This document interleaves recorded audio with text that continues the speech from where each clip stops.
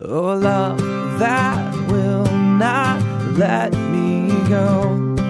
I rest my weary soul in thee. Stories set the tables around which we live our lives. My name is Mike Roth, and this is Story and Table, a personal and academic exploration of Christian ideologies and the systems that these ideologies sustain.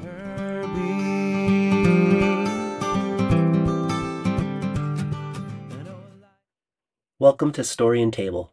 This is Season 1, Episode 7, An Afterlife Story. According to many Christians today, especially in the United States, the story of the afterlife is clear, concise, and incontrovertibly true. It goes like this. Those who believe in Jesus' shed blood for the forgiveness of their sins are destined to live out a conscious, embodied eternity in bliss in a place called heaven. But those who do not believe in Jesus' shed blood for the forgiveness of their sins are destined to live out a conscious, embodied eternity in torment in a place called hell. That's the story. Believe in Jesus' shed blood for the forgiveness of sins, and you will live eternally in conscious, embodied bliss. Do not believe in Jesus' shed blood for the forgiveness of sins, and you will live eternally in conscious, embodied torment. Let's now consider a few features of the table that this storytelling sets in the lives of people. A first feature is violence and dominion. In other words, an empire story. Remembering back to Episode 2, a gospel story, any declaration of quote-unquote good news that ends in the idea of quote-unquote or else is not the good news gospel of Jesus. Because, as we observed in that episode, any declaration that adds to burdens, amplifies fear, increases alienation, or magnifies ifs, ands, or buts in order to belong, is not revolutionary gospel. It does not set loving tables, and it is, according to Jesus' intentional Roman gospel subversion, anti-Christ. For Jesus, the Son of God, is a Savior who declares subversive news that is truly good for every person. And for me, this is one of the most scandalous, dismaying, and outrageous aspects of Christianity today. That the very gospel of Rome that Jesus intentionally subverted has, over time, evolved into that same old gospel of Rome. Believe or else. Always or else. And this leads me to another feature of the table that this storytelling sets, which is a horrifying and unjust story. I'll begin with horrifying. To believe in this story of the afterlife is to believe that the majority of humans throughout human history will go to a place of conscious, embodied torment forever. Christians must think about this. To believe in a story in which the majority of humans throughout human history go to a place of conscious, embodied torment forever is truly horrifying. It's also unjust. It's unjust because it's inequitable, because some people will never get to hear this particular story, and so they won't even have a chance to believe in it. And furthermore, there will be many countless others who do hear about this story, but it won't make sense to them. Or, for one reason or another, they won't believe it. And one more point here. It's unjust because the notion of conscious embodied torment is inherently unjust. When Christians think of people going to hell, it helps to alleviate the injustice by thinking about a really terrible person. And so let's tease this out. Take the worst person that you can possibly think of in human history and imagine them in conscious, embodied torment. Now, with this person in mind, I'd like to ask a question, which is, at what point does this person's just torment become unjust? Like, let's imagine for a moment that this person killed 100 million people. And let's say that for doing that, they deserve conscious embodied torment for 1 billion years per person. What happens after that person reaches this just punishment? Because at some point in eternity, even this just punishment becomes unjust. And yet, here's something that seems to be absent from today's conversation among the majority of Christians, especially in the United States, which is, our ethical thoughts about conscious embodied torment usually have nothing to do with a person's belief. And so, theoretically speaking, the worst person in human history who, air quotes here, deserves conscious embodied torment forever is, according to the story of the afterlife, able to believe in Jesus' shed blood for the forgiveness of their sins, thereby ending up in bliss forever without one day in torment. All the while, that really nice, generous, loving neighbor or coworker or friend or family member who fails to believe just the right thing will, according to the story of the afterlife, end up in conscious embodied torment for much longer than 1 billion times 100 million years. For according to the story of the afterlife, they will endure a conscious embodied torment forever because they didn't believe in a story in which God demands that they trust in Jesus' shed blood for the forgiveness of their sins. It's because of this unequivocal injustice that the early church and Catholic Church have wondered about the possibility of annihilation or purgatory or post-mortem salvation. And yet, for the majority of Protestant Christians, especially evangelical Christians, such considerations are anathema. And they'll double down saying, God said it, I believe it. Or, it's in the Bible, I can't change it. All the while failing to realize that their particular story of the afterlife does not actually reflect what we see in the Bible and in the early church, which I'll explain in just a bit. But first, another feature of the table that this story of the afterlife sets, which is worry and relational manipulation. In the introduction to this podcast, episode 1, I told a story about my sweet Sunday school teacher using the flannel graph to warn us about hell.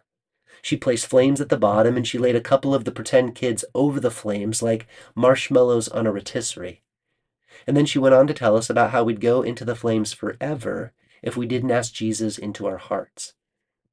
In that episode, I shared about how that story deeply impacted my life. It became a lens through which I thought about God. It shaped my convictions about what was important. It caused me to worry a lot about friends and family members who didn't go to church. And I had many scary and sleepless nights as a result of that story. I tell you this story again because it reveals the natural way in which a person who believes in this story of the afterlife is forced to live. For if a person truly believes in this horrifying story, then they must do absolutely anything and everything necessary in order to get at least the people that they love to believe. I remember back in my early 20s being so engrossed in this story of the afterlife that it roused deep concern for my partner's grandparents. Although they were beautiful humans full of gentleness and kindness, they weren't Christians. And so one evening I went over to their house, I sat with them in their living room, and rather than doing what is most human, connecting, talking, allowing our life together to give shape to a shared experience, I forced upon them my story of the afterlife. And I could tell that my story shocked them. I could tell that my story disturbed them. And true to their kind and gentle nature, they weren't interested in arguing. but they weren't interested in believing either. Instead, with warmth and kindness, they thanked me for my time and walked me to the door. I can still remember leaving their house. In my head, I told myself that I had just done something brave, something good, but in my bones, my gut, I felt awful. If anyone should be telling stories for the purpose of instruction, it should have been them. Over 80 years of life, nearly 50 years of marriage, the work of raising kids and surviving the Great Depression, they were the teachers of life and wisdom and love. And yet there I was explaining to them their need to believe in shed blood to forgive sins so that they could go to heaven rather than to conscious embodied torment forever. It's one of the great regrets of my life. Because unfortunately I did not come to realize before they passed that my story of the afterlife did not actually go back to the early church, to the life of Jesus, or to the Bible. And so I was never able to sit before them to say that I am terribly sorry for the night that I forced upon them a religious myth. which brings me to a final feature of the table that this story of the afterlife sets. The false belief that today's story of the afterlife goes all the way back to Jesus. For truly, that's what most Christians today think. They sincerely believe that their thoughts on the afterlife follow a direct line back to the early church, to the life of Jesus, and to the Bible itself. But that's just not true. It's a misconception. And this brings me to a more honest story of the afterlife, which, at its core, reveals an evolution of thought that is undeniable. Let's begin with this. What if I were to tell you that this is what happens after death? The souls of Christian martyrs, that's to say, people who are killed for their faith in Jesus, go directly to paradise.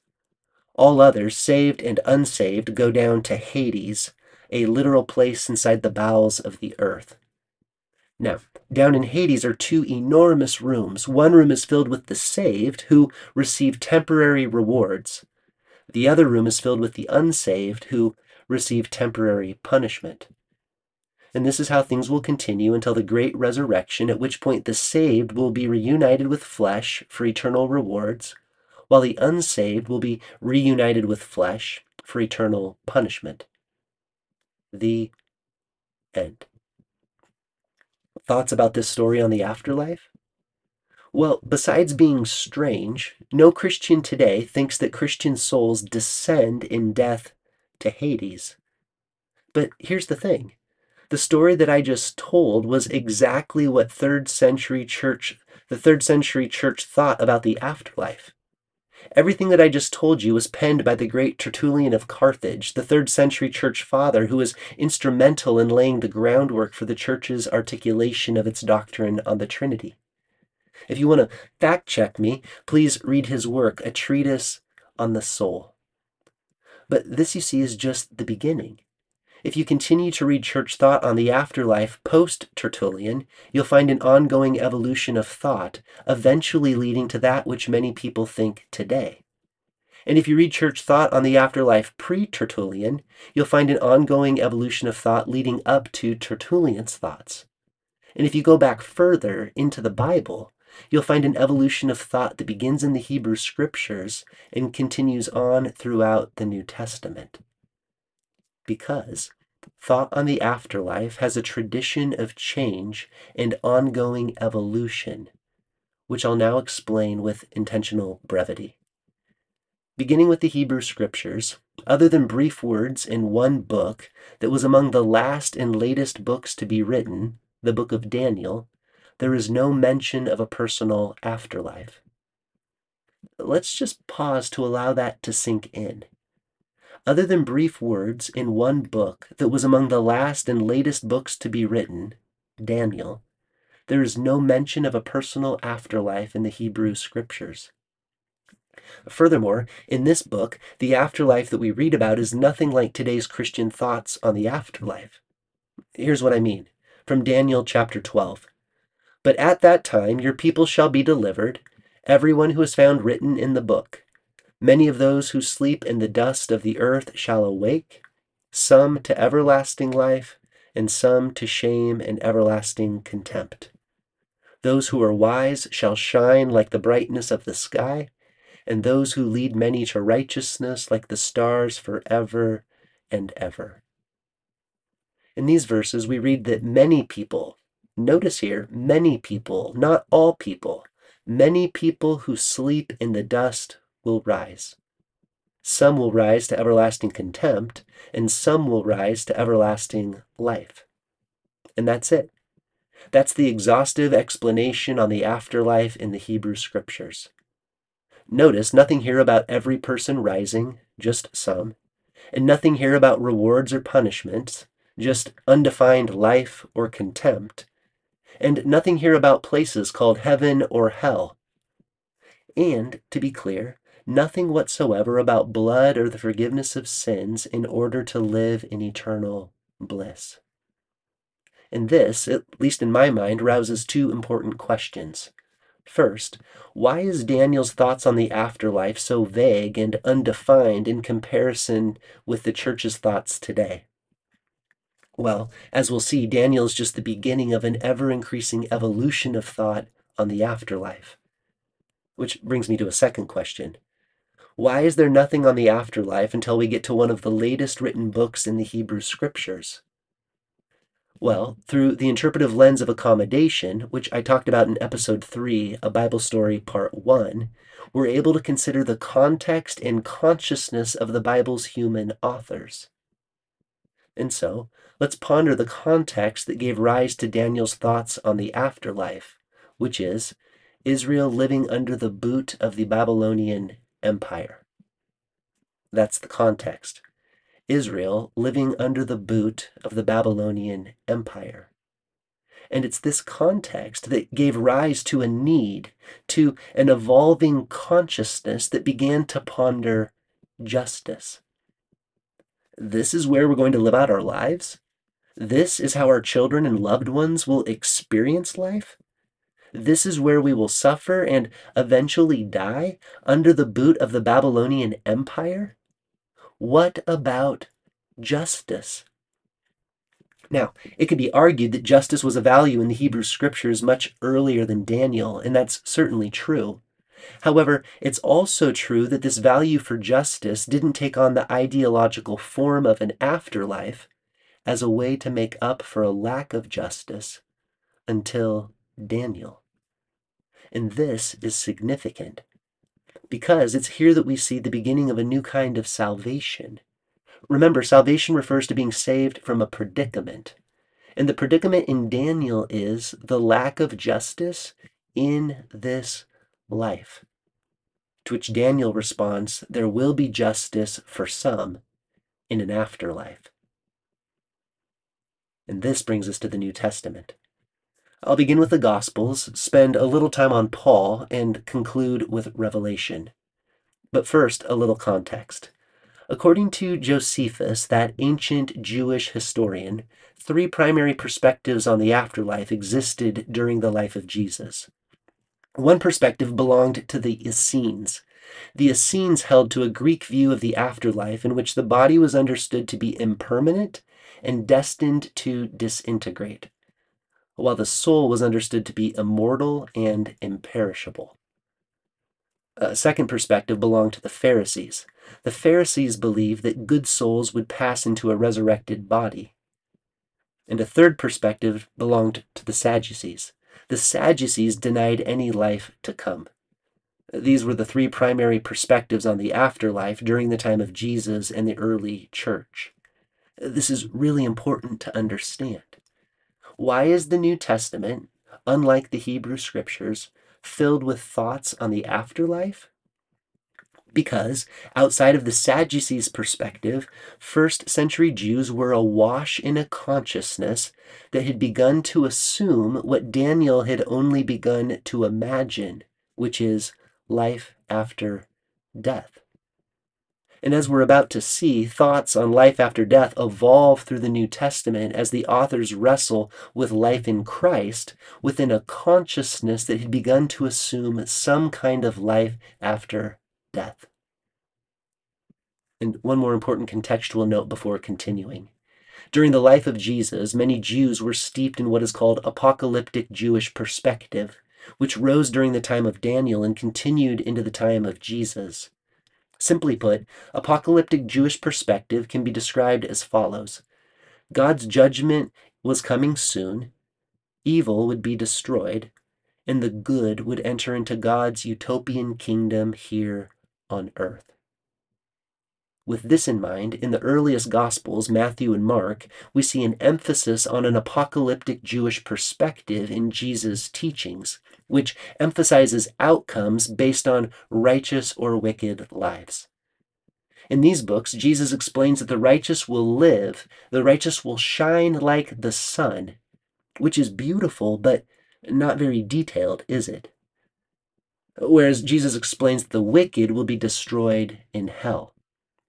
But to be clear, the hell that Jesus has in mind here is very different from what Christians think of today.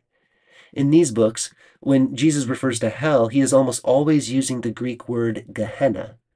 But Gehenna isn't some place down in the bowels of the earth. Rather, Gehenna was a very real place on earth. Gehenna was a desecrated valley outside of Jerusalem, believed by Jews to be forsaken by God, because Gehenna was a place that pagans sacrificed children to God in the book of 2 Kings. And that's why in the book of Jeremiah, Gehenna becomes a place where corpses are piled up due to wickedness. And so in the earliest Gospels, Matthew and Mark, thoughts on the afterlife reflect apocalyptic Jewish perspective through which the righteous receive unexplained life, while the wicked are destroyed in hell, Gehenna, a place on earth that represents ultimate defilement and humiliation. This is very different from the story that many Christians today tell about the afterlife. Today, it's said that people go to heaven or hell based on faith in Jesus' shed blood for the forgiveness of sins. However, throughout the majority of Matthew and Mark, the afterlife is determined by a person's righteousness or wickedness.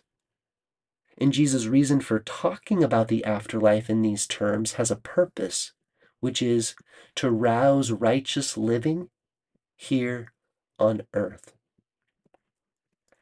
Now, as we move to the later Gospels, beginning with Luke, a noticeable shift occurs as Jesus' apocalyptic Jewish perspective fades and a non-apocalyptic Jewish perspective rises.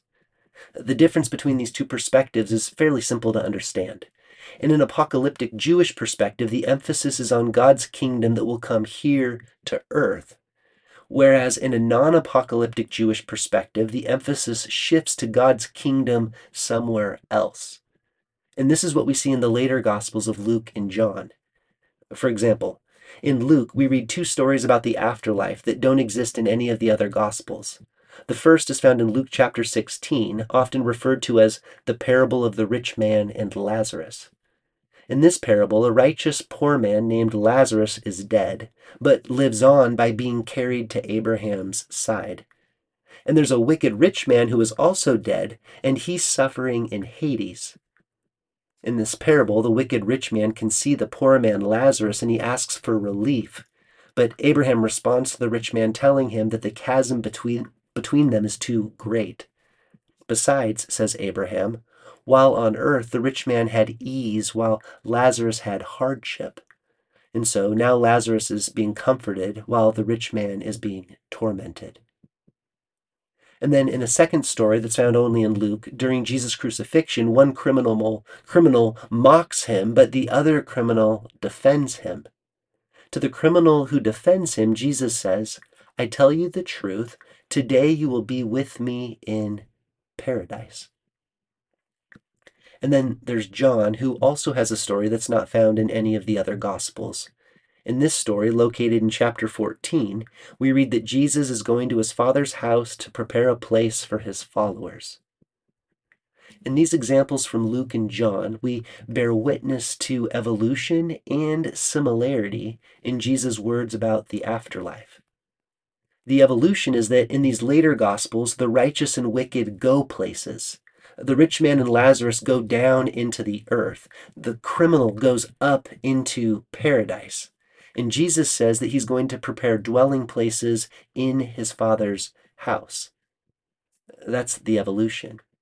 The similarity is found in Jesus' use of an afterlife, which is to rouse righteous living here and now. Again, this is important to understand because it's very different from today's story of the afterlife, in which people go to heaven or hell based on faith in Jesus' shed blood for the forgiveness of sins. And this brings us to the evolution of thought on the afterlife in the writings of Paul, who approaches things much differently than the authors of the Gospels. It's through Paul that the afterlife is connected to Jesus' death on a cross. And this is really important to understand. Rather than existing within an apocalyptic or non-apocalyptic Jewish perspective, Paul, a converted Pharisee, held to the Pharisees' belief in a bodily resurrection. And as a converted Pharisee, Paul was awash in Jewish temple theology and the need of blood sacrifice for the forgiveness of sins. Because of this, throughout Paul's letters, we get a front row seat to watch a converted Pharisee attempt to make connections between Jesus' death and a bodily resurrection.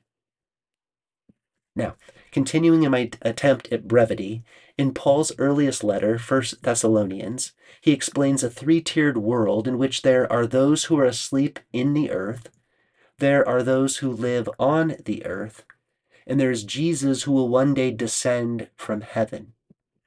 According to Paul in this letter, those who are in Christ will be caught up in the clouds with the Lord, whereas the wicked will face destruction. In a later letter by Paul, 1 Corinthians, he works out a bodily resurrection. But this bodily resurrection is only for heavenly bodies. For according to Paul in this letter, all other dominions and authorities will be destroyed. In a later letter by Paul, 2 Corinthians, he begins to work out a judgment before Christ, during which every person receives their recompense, although recompense is undefined. And finally, in yet a later letter, Romans, Paul explains that there will be a day of judgment for every person that is based on deeds. Those who are justified by Jesus' blood will be saved from God's wrath, and those who are not justified by Jesus' blood will experience God's wrath. Now, before getting to Revelation, I want to pause in order to highlight a clearly observable evolution of the afterlife based on context and human consciousness throughout the Bible. I want to say that again because it's important. I want to pause here in order to highlight a clearly observable evolution of the afterlife based on context and human consciousness throughout the Bible. As we've observed, it all begins in Daniel. It evolves in the Gospels, and it continues to evolve throughout Paul's letters. In Daniel, we observe the genesis of thought on the afterlife, which grows up out of the human longing for justice. And so Daniel explains, many people who sleep in the dust will rise, some will rise to everlasting contempt, and some will rise to everlasting life. In the early Gospels, Matthew and Mark, we observe an evolution of thought on the afterlife which grows up out of a Jewish apocalyptic perspective. And so Matthew and Mark explain God's judgment is coming soon, evil will be destroyed, and the good will enter into God's utopian kingdom here on earth. In the later Gospels, Luke and John, we observe an evolution of thought on the afterlife as well. But this evolution grows up out of a noticeable shift from an apocalyptic Jewish perspective to a non-apocalyptic Jewish perspective. And so Luke and John explain otherworldly experiences, depending on a person's righteousness or wickedness, immediately after death. And then in Paul, we observe yet another evolution of thought on the afterlife, which grows up out of his Pharisaical perspective and temple theology paradigm. And so Paul explains the need for trust in Jesus' shed blood for the forgiveness of sins to be saved. And he slowly works out a theology on the afterlife that progresses from the alive in Christ rise to meet Jesus in the clouds, while those outside of Christ are destroyed, to those in Christ receive heavenly bodies, while those who are not in Christ are destroyed, to every person stands judgment before Christ and receives their recompense, and finally, a day of judgment for every person that is based on deeds. With this summary in mind, we'll now finish our observation of the Bible's evolution on the afterlife by considering the 3 final chapters in the book of Revelation. These chapters are very different from the afterlife that we read about in the Gospels and in Paul's writings. In these chapters, a cosmic picture is painted of an afterlife in which evil is finally destroyed, the dead are judged, heaven descends and weds with earth, and all is at peace because Satan, the beast, the false prophet, death, and even Hades itself are all thrown into what is called the lake of fire, about which much debate occurs. Based on this overview, it's easy to appreciate how confusing it must have been for the early church to know what to think about the afterlife, right? I mean, biblically speaking, the afterlife isn't nearly as clear or developed as many Christians today think it is. And that's because the story of the afterlife that many Christians tell today is the result of thoughts that developed in church history, not the Bible. I'd like to say that again. The story of the afterlife that many Christians tell today is the result of thoughts that developed in church history, not the Bible. Here's what I mean. Because the Bible's thoughts on the afterlife lack clarity and evolve, the early church was forced to wrestle with what to think about the interim stage between death and resurrection, and whether the resurrection was bodily or spiritual. And as I shared earlier, by the 3rd century church father Tertullian of Carthage, he explained an afterlife that is vastly different from the one that many Christians believe in today. Which means that contemporary Christian thought on the afterlife has been deeply shaped by contexts and stages of human consciousness post-Tertullian of Carthage. Which is to say, contemporary Christian thought on the afterlife has been deeply shaped by contexts and stages of human consciousness that existed within the medieval church, the Protestant church, and the United States church. To better understand these perspectives, think about Dante's Inferno from the 14th century, or that horrifying sermon by Jonathan Edwards from the 18th century titled Sinners in the Hands of an Angry God, or the literally interpreted apocalyptic notions that were proposed by John Darby in the 19th century, which became core facets to thoughts on the afterlife within Christian fundamentalism. You see, today's Christian thoughts on the afterlife are not ultimately biblical. Rather, they are the result of an evolution of thought that's been shaped by historical contexts and stages of human consciousness spanning millennia.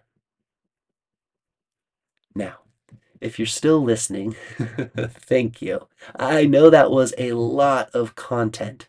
And yet, I believe it's important content that tells a different afterlife story, which is capable of setting a more loving table. Here's what I mean. One feature of the table that this story of the afterlife sets is humility. We Christians do not know exactly what will happen after we die.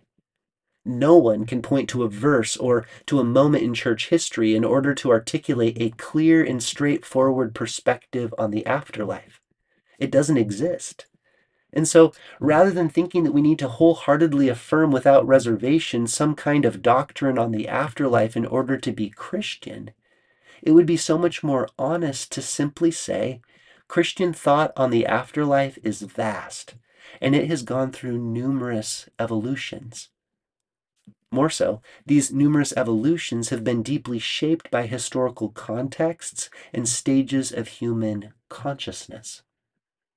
We could rightly say this and be deeply Christian.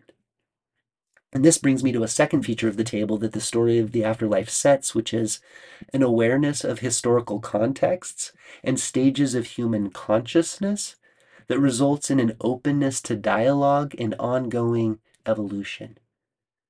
And to be clear, my suggestion here isn't that radical. It's merely an acceptance of what is. From the very beginning, historical contexts and stages of human consciousness have given shape to an evolution of thought on the afterlife in the Bible and throughout church history. And so it makes me want to ask, why stop now? Why allow 14th, 19th, and 20th century contexts and stages of consciousness to be the final word on what we Christians think about the afterlife? What might this 21st century context and stage of consciousness contribute to Christian thought on the afterlife? For example, what might physics, subatomic theory, and quantum entanglement have to teach us about the afterlife, especially in light of our Christian doctrine on the Trinity, the interrelationality of ultimate reality itself? Wouldn't that be worth exploring and thinking about and talking about? A third feature of the table that this story of the afterlife sets is a commitment to justice when Christians tell stories about the afterlife. Here's what I mean. Thoughts on the afterlife grew up out of Daniel's longing for justice. That's where it all started. And so, justice should ground the stories of the afterlife that we Christians tell. And because the notion of justice evolves along with human consciousness, we should be the first to let go of stories about the afterlife that can no longer be considered just, such as the belief that the majority of humans will be eternally tormented in hell for not believing in God's need for shed blood to forgive sins. That's an old, archaic, and violent, which is to say, unjust perspective on both God and the afterlife.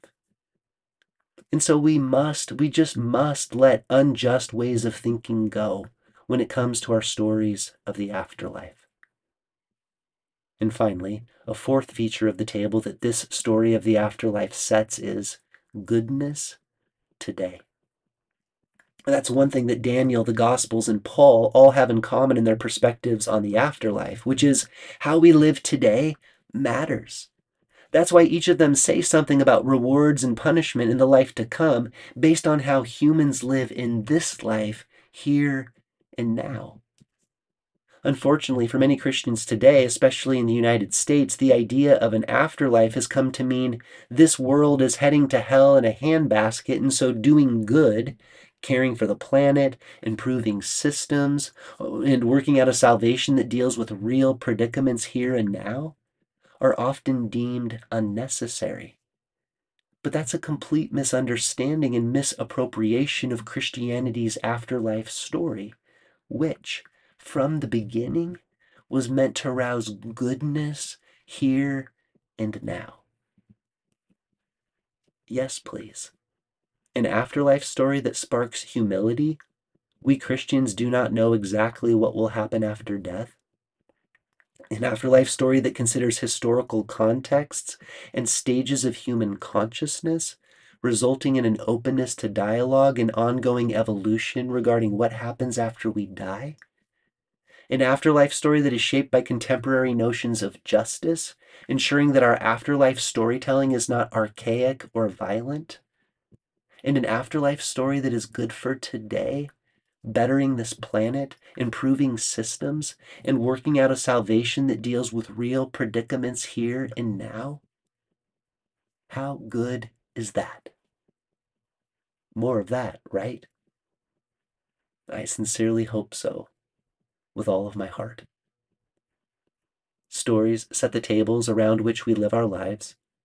May your life be filled with good stories that set loving tables around which you are freed and inspired to flourish.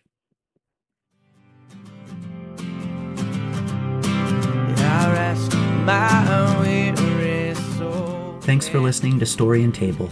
If you find this podcast worthwhile, thought-provoking, or encouraging, will you share about it with your friends and family?